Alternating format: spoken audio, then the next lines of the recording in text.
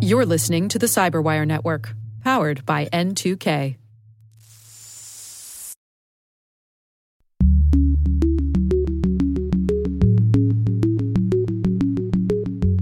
And that puts a different set of obligations on them in terms of what data they are allowed to keep and what data they must keep and for how long and in what format and so on.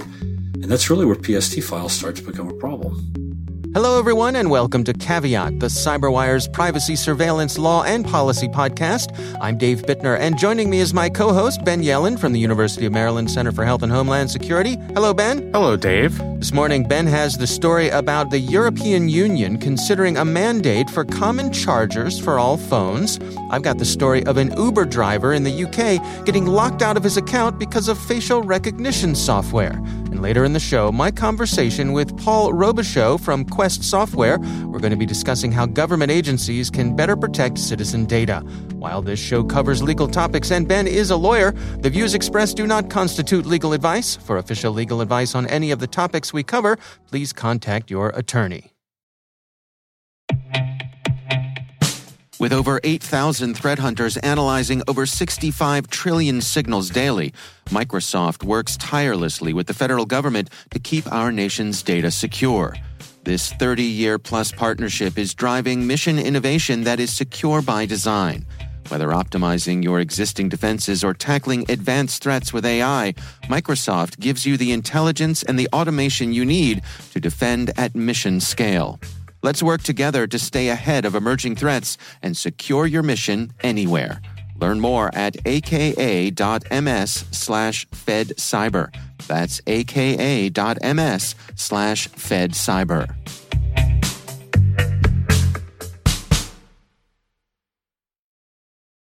All right, Ben, let's jump into some stories here. Why don't you start things off for us? So last week we ragged on Facebook.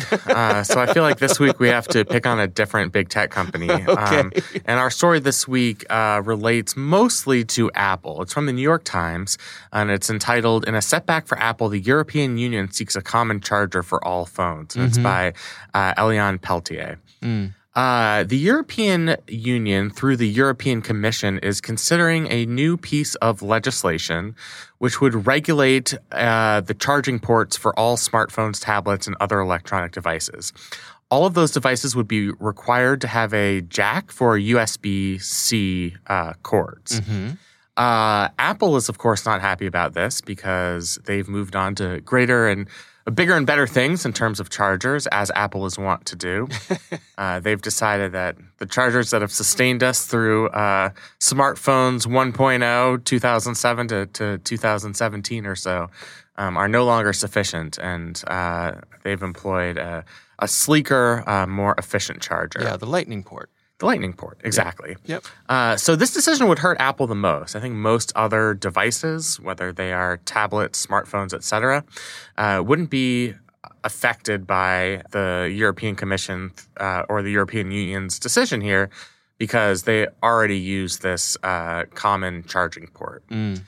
Apple, of course, is not happy about this. They're going to lobby hard to the European Parliament, which would have to approve this new regulation. Right. And my instinct is that the law is still going to pass. We're going to get into a situation where Apple wants to maintain these sleek charging apparati.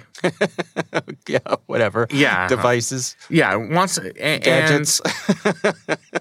Right. And they're worried that regulations like the one in Europe are going to stifle innovation. Ah, yes. And are going to prevent us from having the most efficient technology for charging our devices. Okay. I don't think that's a concern that's beyond the pale. I mean, I think it's completely legitimate. Yeah. And it's not just Apple saying this. Other tech experts have railed against this potential regulation, saying, who knows what the charging technology is going to be in 5 years? Why should we lock in to this charging port? Yeah.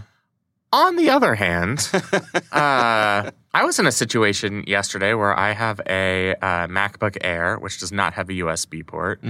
I was at a conference trying to give a presentation and had to go searching for an adapter cable. And that's no fun. And that's something that all Apple users are used to. And so I can see why the European Union and the European Commission, representing its constituents, wants to standardize this, wants to make it so that your drawer full of old chargers doesn't become obsolete. So you're really dealing with competing, rather compelling policy objectives here. On the one hand, protecting the consumer from having to constantly purchase new products, and then sustaining innovation in the industry. I think in the United States, we generally in these types of disputes come down more on the side of the industry and trying to sustain innovation. Right. And that's not just true for the tech industry. It's true for healthcare.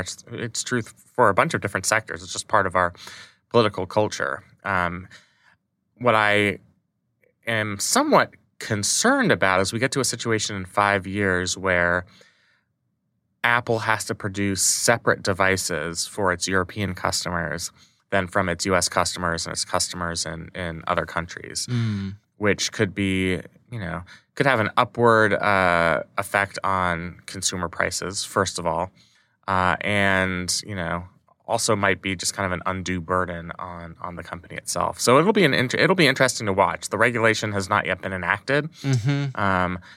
They are the European Commission, which is kind of the bureaucratic arm of the EU, is still considering the proposal, but it's certainly something to watch out for. My sense on this, I generally am an Apple fanboy. I guess it's fair to say. Yeah. I me too. Enjoy their devices and have for a long time. But I think in this case, Apple doth protesteth too much.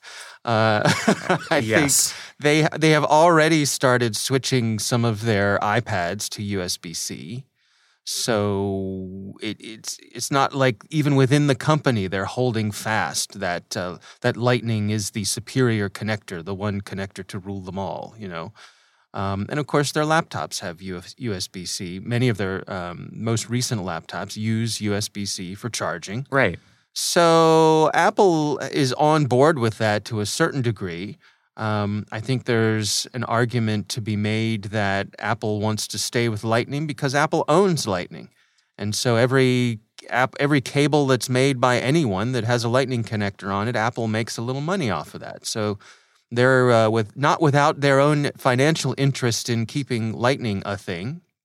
Certainly not. Yeah, that is absolutely correct. I mean, they're not coming at this they might talk about innovation publicly. That's going to be their public justification for opposing this law. We know what their private justification is, which is, yes, they own a portion of this technology. They're making money off of it. Yeah. And, part of Apple is, coming up with the next best thing. And if they have sometime over the next 5 to 10 years, something beyond a Lightning connector, a technology that doesn't even exist yet, they don't want to have to be constrained by a European Union regulation way back in 2021. Yeah, where dinosaurs roamed the earth. Yeah, exactly. I think there are a couple of other criticisms of this law beyond what it would do to Apple. Yeah. One of them is that this is coming too late because the use of these USB-C connectors have actually decreased over the past several years. So I think that's certainly a legitimate criticism. Is it, I guess, from a broader perspective, and I don't think this is an answerable question, is it the job of any governing agency to make hard and fast rules for device connectors? Well, I don't know. I mean, we've got standard wall outlets for electricity. There's a standard gas tank, interface between the gas pump and your car. So, not to get too philosophical, though, but those are public goods. You get electricity from the public electric grid, so you have to have the same, placement of holes in the outlet. Right. Whereas, that's not necessarily the case with a bunch of different devices that are all privately owned and operated. These are not public utilities yet. Despite what Justice Thomas says, these are not yet considered even common carriers. So what place does any governing body have to regulate this if it's not, a health and safety issue, which is not. Right, right. I don't come down on either side of this issue. I just think that's going to be a source of the debate here. Yeah, I mean, I agree with the philosophical side of saying that it could hurt innovation. I think that's a legit beef here. My personal take is that I don't see over the next few years having to use USB-C, given the specs of USB-C with what it can do in terms of both power and data transfer. I don't see that as being a huge limiting factor in how we're going to be using our mobile devices for the foreseeable future. I tend to think that Apple is moving away from having any ports on their devices, that they got rid of the headphone jack. They've put the charger on the back of the phone. I forget what their name is for their wireless charging protocol, but I could see them just sealing the whole thing off. Take the waterproof ability to the next level, not have any ports at all, charge it wirelessly, and then have all of the data connection happen wirelessly as well. So I think. I don't know the answer to this, but is the EU requiring a charge port at all? Must they have a port on these devices? I don't know the answer to that. So actually, the article mentions that wireless chargers would not be affected. But for any iPhone or Apple device that uses a Lightning charging port that's proprietary to Apple, there would be an effect.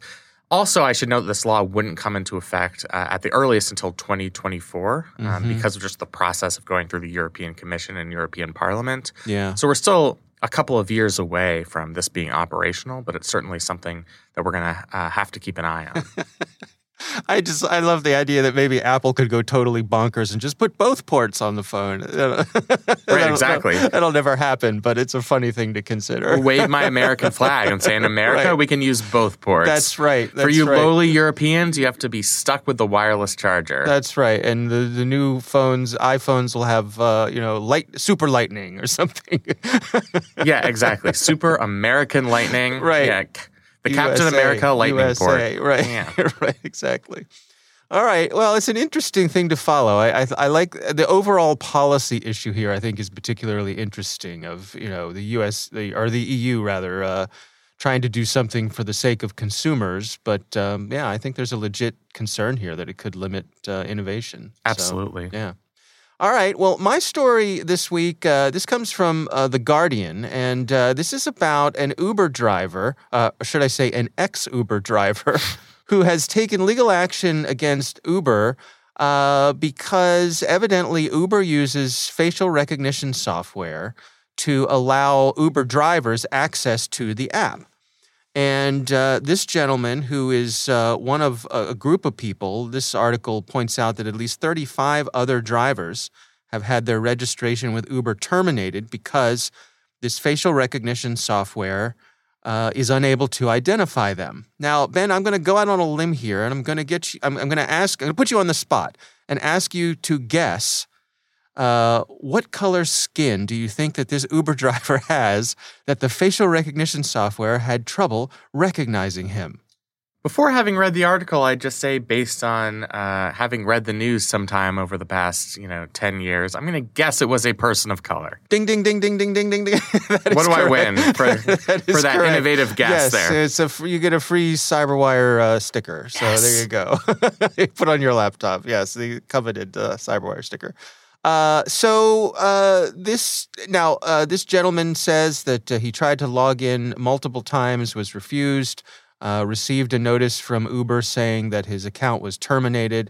Uber says that they strongly refute completely unfounded claims and that they are committed to fighting racism and being a champion for equality, both inside and outside their company. They say that these checks were designed to protect the safety and security of everyone who uses the app by ensuring that the correct driver is using their account. Now, that's an interesting point here, is that part of what Uber is using this for is so that someone can't register to be an Uber driver and then have their best friend or their cousin or their brother or their sister or someone else drive as them. Right. Because that obviously is a safety issue, or could be. Uber doesn't want that. So what do you make of this, Ben? It's really frustrating. I mean, Uber on, Martin Luther King Day in the United States and Juneteenth is going to post statements on social media saying they support racial justice. Yet they are using an algorithm which was devised by Microsoft, in which Microsoft admitted that this facial recognition software didn't work as well for people of color and could fail to recognize them. And that's a quote directly from the article. Yeah. And this is not just true for this one facial recognition software from Microsoft. It's true, as we've discussed many times, in several facial recognition software packages.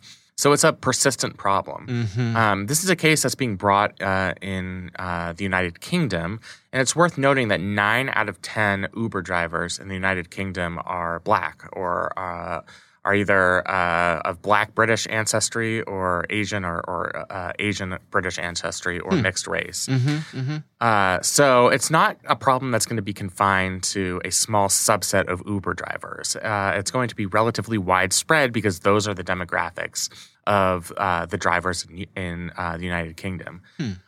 Again, I completely understand that you want some type of algorithm to verify that the person who is driving the Uber car is who they say they are. Yeah. I understand the safety concerns there. But there has to be a better way. I think we could go with the Dave Bittner suggestion where these types of algorithms have to go in front of some sort of regulatory review board. You set actionable standards. This algorithm, if it's going to be approved, this facial recognition software has to pass standards to ensure that it is not racially biased, that it doesn't miss people of color. Yeah. I think that is the long-term solution here. I don't know enough about the legal system in the United Kingdom to be a prognosticator, but I will say that this is a widespread issue, not just in the United Kingdom, but also in the United States as well. Yeah. I wonder, before we had Face ID, for example, on iPhones, we had Touch ID. Yep. And it remains highly reliable. So why not fall back to something like that? Why not use fingerprints? I saw no reports about issues with fingerprint scanning having any sort of racial bias. Right. That is a great question. Maybe because scanning one's finger isn't as cool as having your entire face scanned. It's not something you're as likely to see in a science fiction movie. Yeah. I mean, I guess, so fair to say every device has a camera, right? Right. Not every device has a fingerprint scanner or a Face ID scanner. But it's sort of a chicken and the egg problem. The reason that many devices no longer have a scanner for the finger or a touchpad for the finger is because we're using facial recognition. Right. Now, I was curious because part of this article made me think that I had not seen any allegations of racial bias when it comes to Apple's Face ID. And I was curious why that is. And I did a little bit of digging, and I found a couple of articles actually dating back to 2017 that were asking this very question. And evidently, because Face ID uses infrared to do its scanning, it's not just using the camera on your device. On your iOS device, there's an infrared scanner, a separate scanner and imager that because it uses infrared, that it doesn't matter what color your skin is. It's basically looking at a heat signature and mapping a 3D image of your face. So it's pretty immune to this bias as well. And I wonder, what if someone like Uber who wanted to do something like this said, okay, if you want to be an Uber driver, you have to have an iOS device because we're going to use this. We're going to use Face ID instead of just using the camera on your phone. Would that itself be discriminatory because Apple devices are more expensive than Android devices, aren't always as readily available? Is that as an employer, is it fair for them to make a restriction like that saying that it's going to be for security? I think it's fair for an employer to do that. They're a private company. I mean, they have other restrictions in terms of which vehicles can be used to transport passengers, for example. Right. Uber has standards for those. I think it would be reasonable to require that whatever application or whatever device is being used by drivers, it's one that has facial recognition that's widely recognized as avoiding some of these racial biases. If that's something that Uber wants to prioritize. Instead, it seems like they're prioritizing fighting this lawsuit, which I understand. Nobody wants to get sued. Yeah. And, if you want to recruit the greatest volume of drivers and a socioeconomically diverse set of drivers, you don't want to confine them to one operating system. And I understand that. Yeah, absolutely. But the reverse of that is by using an algorithm that we now know has this weak spot for people of color, perhaps that's going to be a disincentive for other people of color to apply to be Uber drivers if they think that they're going to run into this problem as the individual who was named in this lawsuit. So it really cuts both ways. That's why I think a broader solution is needed so that, we have some sort of regulatory agency approving these algorithms, these facial recognition systems before they go to market, that there's some type of institutional review board. It's independent. It's made up of a cross-section of individuals, obviously mostly people who have technical expertise, but also, a shout out to the sociology majors out there who might have a source of employment on this type of commission. Right. I know this is a pipe dream, but that's ultimately going to be the solution to this problem is the government stepping in and making sure that any algorithm that goes to market doesn't have these, racially discriminatory effects. Yeah, absolutely. All right, well, we will have a link to that story in the show notes, of course.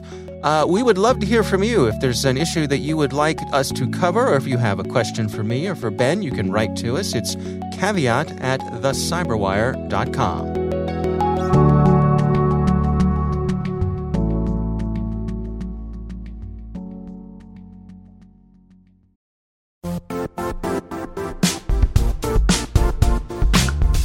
Don't struggle to align your organization's cybersecurity with business risk. Get the only solution that goes beyond reacting to threats with vulnerability and risk monitoring. You need the next evolution of MDR, and only Critical Start delivers it. Critical Start doesn't just monitor and respond to threats.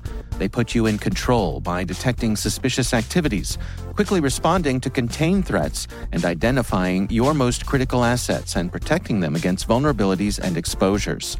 With continuous visibility, expert guidance, and measurable risk reduction, Critical Start has redefined what it means to manage cyber risk. Demonstrate provable security maturity to your leadership while positioning your program to achieve the greatest risk reduction per dollar spent. Stop fearing risk and start managing it with Critical Start.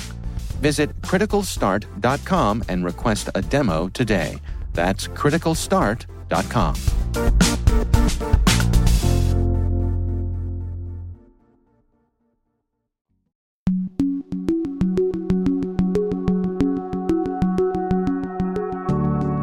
All right, Ben, I recently had the pleasure of speaking with Paul Robichaux of Quest Software, and we were discussing some ways government agencies can better protect citizen data. Paul has some specific ideas about this.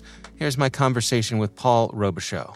When you talk about what government agencies need from the cloud, and I guess first I want to start by segmenting off. Let's push the high reliability, high security, DoD, intelligence community. Let's kind of push those people to the side because they have their own requirements that are immovable, right? They're not ever going to adopt a cloud service that doesn't meet 100% of the things that they need. And most of them are not using PSTs or other technologies like that anyway. But for the majority of government agencies, for people like, the State Insurance Board or the U.S. Department of the Interior or the Centers for Disease Control, these people all have the same problem that we have, which is, or in the commercial world, which is they have a set of services they need to deliver to their end user customers, and they have a finite budget and a finite number of people. And so cloud services are attractive to government agencies for the same reason they're attractive to commercial and educational agencies. The difference is that government agencies have got a slightly different regulatory regime. Many of them have got open records laws that they're required to comply with, for example, that don't apply to CyberWire Daily or to Quest Software or to, Uncle Joe's Bakery. And that puts a different set of obligations on them in terms of what data they are allowed to keep and what data they must keep and for how long and in what format and so on. And that's really where PST files start to become a problem. Let's dig into that. I mean, what are the issues? First of all, can you, for folks who aren't familiar, can you give us a little definition of what PST files are and what's the issue here? Sure. So PST files are the colloquial name for the extension file that Microsoft included in early versions of Outlook. Way back in the day, like decades ago, if you had a 10 megabyte mailbox, you were a king, right? That was like a really big deal. And so everybody had more email than that. And of course, email message sizes have gotten larger, but even in those days, it was very common for people to need to keep more mail around to do their job than their mailbox size quota would allow. So Microsoft said, oh, you know what we'll do? We'll give you an offline file format that you can move messages into that'll stay on your local PC. And that way, even if you're only allowed to have 10 megabytes in your real mailbox, you can have PST files on your local workstation or laptop that will hold as much email as you want. And if a PST file gets full, or if you want to start a new one every year or a new one for every project or whatever, you can. And that seemed to work okay until people caught on to all of the record keeping and chain of custody and records management implications of letting every individual person keep some unknown amount of some unknown set of email contents on a machine that wasn't getting backed up, wasn't centrally managed, couldn't be participating in discovery requests, and so on. And so is this basically I don't know, for lack of a better word, a searchable archive of email that people have control over on their own endpoint computer then? Yeah, although saying it's searchable is exaggerating a little bit because Outlook search doesn't always work as well as anybody would like it to, but at least the intent was to let users have their own user-controlled storage repository where they could keep whatever email they thought was important enough to keep around. So what are the consequences of this then? From an organization's point of view, I have a bunch of employees who are basically, dialing in their own amount of being a pack rat when it comes to old emails. How does that affect the organization? Well, the biggest problem that PST files cause for the organization is because they are not centrally managed and centrally searchable, you can't really effectively control what content or how much content people store. And I'll give you an example of why that's bad. There was a case some years ago, ironically, involving Microsoft, where Microsoft was sued for doing something anti-competitive. And the plaintiff issued a discovery request. It said, hey, Microsoft, you need to give us all of the emails about this bad thing you allegedly did. And so Microsoft went off and they brought back some records and said, okay, Judge, this is all the records we have about this thing. And it turned out that the plaintiff had some email that Microsoft did not because they had kept copies in their PST files. That turned out to be very bad for Microsoft because then the judge wagged his finger very sternly at them and said, you guys are not playing ball, and fined them a bunch of money. And there are a number of other similar cases where keeping PSTs around means that when you're compelled to produce some kind of record in a legal matter, you can't guarantee that you've produced everything because these PST files, essentially, as they sit on individual machines, are invisible to e-discovery tools.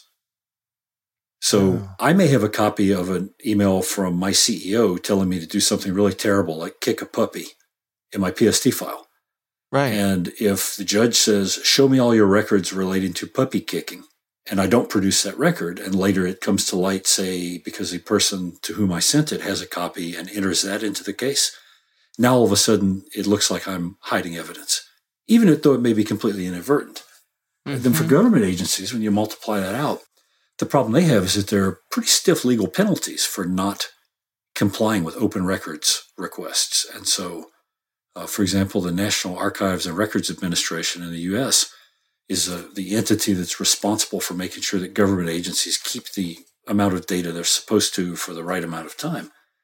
And what they've persistently found is that there are federal agencies who have data that they don't know about, or who don't have data and don't realize they don't have it because PST files have, if I say interfered, that sounds bad, but because the PST files represent this sort of black box of you don't know what's in them, you don't know how many of them there are, you don't know who has them. It makes it much harder for an agency to know whether or not they're in compliance, or to prove that they are in compliance, or to protect themselves from the consequences of not being in compliance. So what are the alternatives out there? I mean, I suspect for organizations who know that they have an obligation to be on top of this, are there other tools at their disposal? Sure. The best tool that people have at their disposal is to give their users bigger mailboxes. And Microsoft has done a great job of emphasizing the value behind large, low-cost mailboxes. So the trick there is if you have PST files, or you think you might have PST files, when we talk about them at Quest, we usually talk about them in the sense of upgrading your PSTs to the cloud. So you've got some number of PSTs on workstations, great. What you want to do is you want to grab that content and bring it into people's cloud mailboxes. That way they still have access to the data if they need it for their jobs. But also that way when you do an e-discovery search for puppy kicking or chocolate chip cookie recipe stealing or whatever, heinous thing you're accused of, right, the right records will show up and the organization will be protected. Plus, there's another side to this too, that it's not a records retention issue per se, but it is an end user productivity and security issue. Because these PST files are portable and because they're typically stored on individual workstations, they tend to not get backed up and they are vulnerable to being lost or stolen. And so if you can imagine somebody who's worked at an agency for 20 years and has PST files yearly from, say, 1988 to 2012, when they moved to a bigger email server, that data may have some intrinsic value, and lightning or a spilled Diet Coke or a fire, any number of reasons may cause you to lose that data, and then it's gone because it wasn't protected in the cloud. Then, of course, the other problem that you see is occasionally attacks like the one that Sony Pictures suffered from a few years ago, where an attacker who can compromise a workstation can shoplift the PST files and then read everything that's in them, which essentially means they've gotten a copy of that individual's email traffic. Yeah, I mean, how much of this is I don't know, the reality that perhaps email as we know it has sort of outlived its usefulness? It seems like it's popular and sometimes fashionable to complain about how old and creaky our email system is, and yet we're sort of stuck with it because it's what everybody has and it works. I guess it strikes me that people are using email in a way that it was never designed for. This historical record of all of your business interactions, which is what, for a lot of people, email is. Having emails that go back 5 or 10 years. I mean, I have emails that are 20 years old. Sometimes it's fun to look back on them, but I guess to your point, shouldn't we be at a place where they're automatically getting offloaded to a proper archival system if they're important to us? Oh, absolutely. No, that's an excellent point, Dave. If people have done their due diligence around designing their email system, they'll have retention policies in place that will keep the right amount of data for the right amount of time and then get rid of things that are no longer necessary. And then if people want to, the organization may permit them to say, okay, great. If you have some data that you think is special that you need to keep, then you can tag it to say, don't delete this. Exempt it from the default retention policy. Microsoft has put a huge amount of effort into designing the tools to enable that and making them accessible and building them into the product, and they work very well. So that addresses a problem once you wake up and realize, oh my goodness, people are keeping this data and I don't know where and I don't know how and I don't know how much. So I want to put some retention controls into place. That's the good news. The bad news is that doing that doesn't make the PST file problem go away. To do that, you have to make the PSTs go away. Is this a universal problem here? I mean, if people who are using other service providers, if I'm using Gmail or something like that, are there similar challenges all around? I'm going to say not exactly. And the reason for that is the PST file format is a child of Outlook for Windows. And so if you have Outlook for Windows talking to Gmail, you could still have a PST file that has data from Gmail in it. Realistically, nobody does that, but you could. So the big problem that we see are for organizations that had on-premises Exchange for a while and where employees got into the habit of creating PST files to save data that they thought was important. And now, even if they move to the cloud, they still have this sort of, toxic waste dump of PSTs scattered throughout the organization that they need to do something to remediate. So what are your recommendations then? I mean, for organizations who want to get on top of this and put proper procedures in place, where do they get started? That is a really good question, Dave. The best way to get started is by, first of all, disallowing the creation of new PSTs. So there's a registry key that you can set and then distribute through group policy or through the Office Client Policy Service that says, hey, you're no longer allowed to create new PSTs with, file new PST in Outlook. That at least will stop the hole from getting any bigger. It doesn't do anything to address whatever PSTs you may have around, but at least it doesn't let the problem get any worse.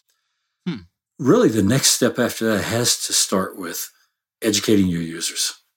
The simplest, lowest cost migration option is you just tell people, hey, if you have a PST file, you need to grab its contents and drag it into your archive folder in Outlook. Now, the problem is you're asking users essentially to sort of distributively perform a task that really should be centralized and should be centrally managed. Right. But to centrally manage it and do it the right way, you've got to buy a service or a tool. And not every organization is willing to do that or has budget to do that. So one way to start is if you can tell people, hey, if you have old PST files, do something with that content yourself to bring it under management. That's a decent start. Now, as with any other technical measure, when you ask an end user to do something like that, you'll see adoption on a bell curve. You're going to have some people who immediately do it because they're comfortable with the technology and they see the value. You're going to have some people who will never do it, no matter what. It's too hard, or they hate the IT department or whatever, and they're just not going to do it. And most of the people in the middle will fall into this sort of group where if it seems like a good idea and they have time and it's not too hard and they're not too busy, they'll do it. They don't mind, but it's not going to be a top priority for them. So get the easy pickings first, right? Get your early adopters to get off PSTs. But really, at the end of the day, Microsoft has a tool for doing PST imports, but frankly, it's not very good. It doesn't do a good job of discovering PSTs. When it does discover them, sometimes it can't tell who the PST belongs to. And the last thing in the world you want to do is grab a PST and say, oh, this looks like the CFO's email, and import it into her mailbox when it's actually from the CEO or a product manager or a podcast producer. Right? If you can't attribute that data, it's worse, much worse, to just randomly grab it and put it somewhere. So if that's the only tool you have available, it's probably better than nothing, as long as you're careful and judicious about how you use it and how you monitor it. But really your best bet long-term is going to be to find a vendor or a service that can help you scope the problem to understand where all your PSTs are and how many of them you have and how much data is in them, and then get them securely moved into the cloud so that you can sort of dust your hands together and say, great, problem solved.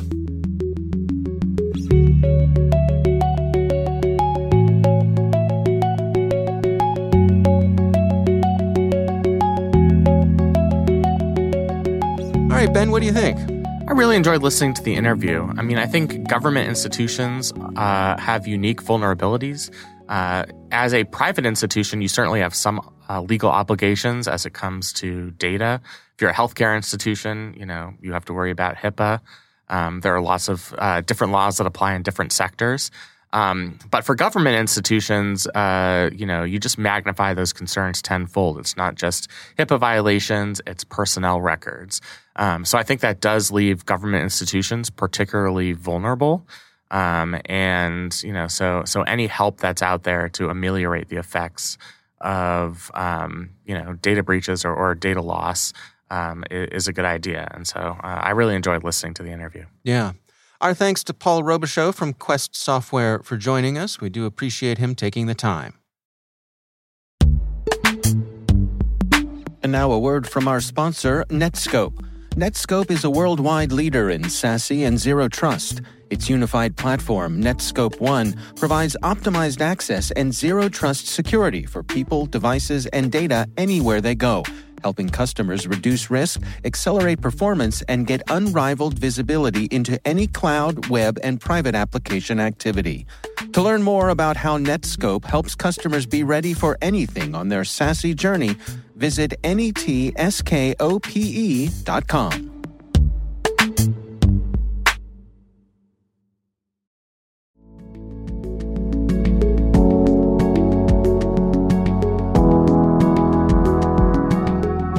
That is our show. We want to thank all of you for listening. The Caveat podcast is proudly produced in Maryland at the startup studios of Data Tribe, where they're co-building the next generation of cybersecurity teams and technologies. Our senior producer is Jennifer Eiben. Our executive editor is Peter Kilpie. I'm Dave Bittner. And I'm Ben Yellen. Thanks for listening.